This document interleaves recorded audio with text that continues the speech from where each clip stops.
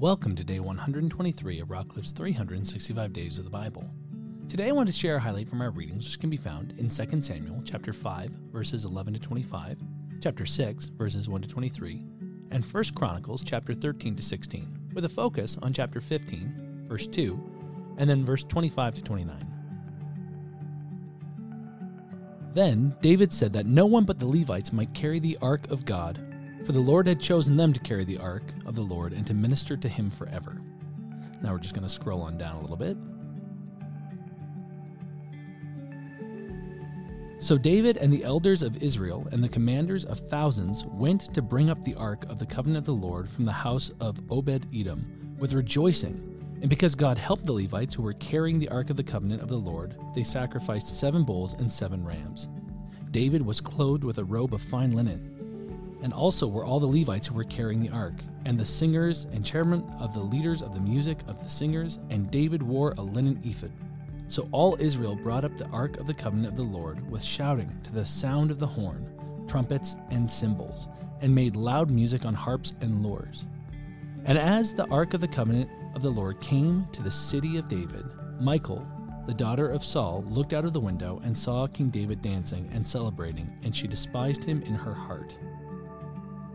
Now, in contrast to what we read in chapter 13, this is quite a jarring comparison, because what had happened is David had gone up with all of Israel as well to bring back the ark, and they put it on a new cart. And what happened is the ox stumbled, and one of the priests was worried that the ark was going to fall off, so he put out his hand to steady it and touched it, and God struck him dead. And of course, this is one of those Bible verses where we go, oh my goodness, like, God, what are you doing? And it even says David was angry, and then it says David feared the Lord, and they left the ark at someone's house, and they said, you know what, it's got to be there because we're afraid of what will happen. And this story, in comparison, the chapter 15 account versus chapter 13, you need to understand a lot is happening. But one of the biggest things is there wasn't the reverence and the respect due in the first account. Yes, David had gathered up all of Israel to help transfer the Ark of the Covenant back to its rightful place.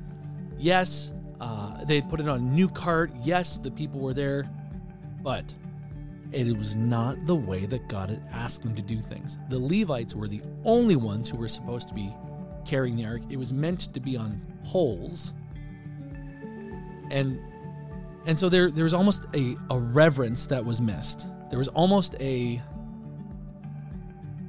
honoring that was missed out on. And we see it happen in chapter 15. We see that David makes an announcement in verse 2. Only the Levites may carry this ark because that's who God said was meant to do it, and they're to minister him forever. And so David realizes the mistake that's made. David realizes it doesn't matter if it was a new cart. It's not what God had asked. And this is in some ways almost a reflection of what had happened with Saul. Saul had made a sacrifice without Samuel, which was not what God had asked. And then Saul had kept all of these wonderful spoils of war to dedicate to God, but that's not what God had asked. And this is another one of those moments in stories where God has asked for something very specific. And he's the God of the universe, people. And sometimes we go, oh, how could God do this? He's the God of the universe. And so David, the second time around, gets it. David goes, we're going to get the Levites. We're going to assign every single person from the tribe of Levite a job, whether it's a musician, whether it's singing, whether it's carrying, and they do it right. And they celebrate. And what do we see?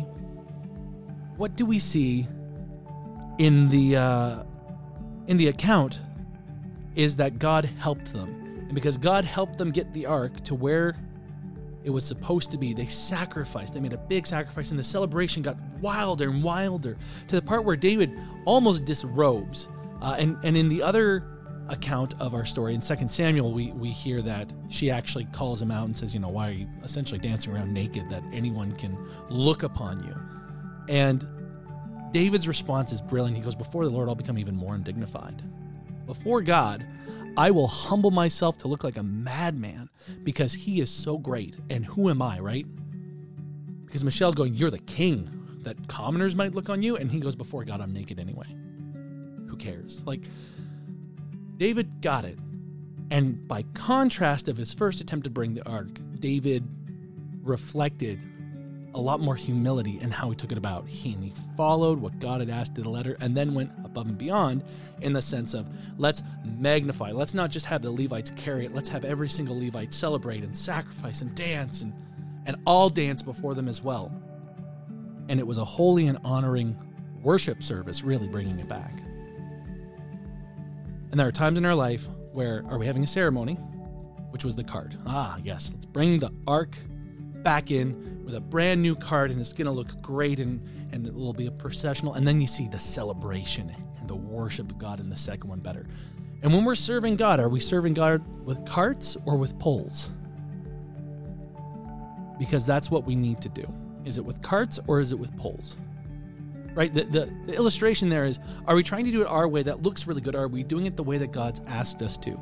Because there is such a thing as making a compromise in the way that we serve God. If God's asked you to do something a particular way, do it. If God says to you on the bus, hey, give that person your coat, which might seem strange, but God sometimes asks us to do strange things. You go, well, I'll donate some coats at the Salvation Army later. I'll buy new coats, not my used coat. You know what? Even if it's a good thing that you're doing, if it's not what God's asked, it's disobedience. And so we need to make sure that we're doing what we are told to do the way we're told to do it. You go, well, Pastor Mike, how do I figure that out? Read the Bible and pray. Read the Bible and pray. And once again, there are going to be times where God asks you to do something specifically, do it. And then there are general things like feed the poor, take care of the widow and the orphan. And those are things that we can do left, right, and center. Anyway, that's really it for today. It's great reading, and I hope you got something from it. I know that I did. So may you be encouraged by the word and built up in spirit. Join us tomorrow for another highlight. And until then, be blessed.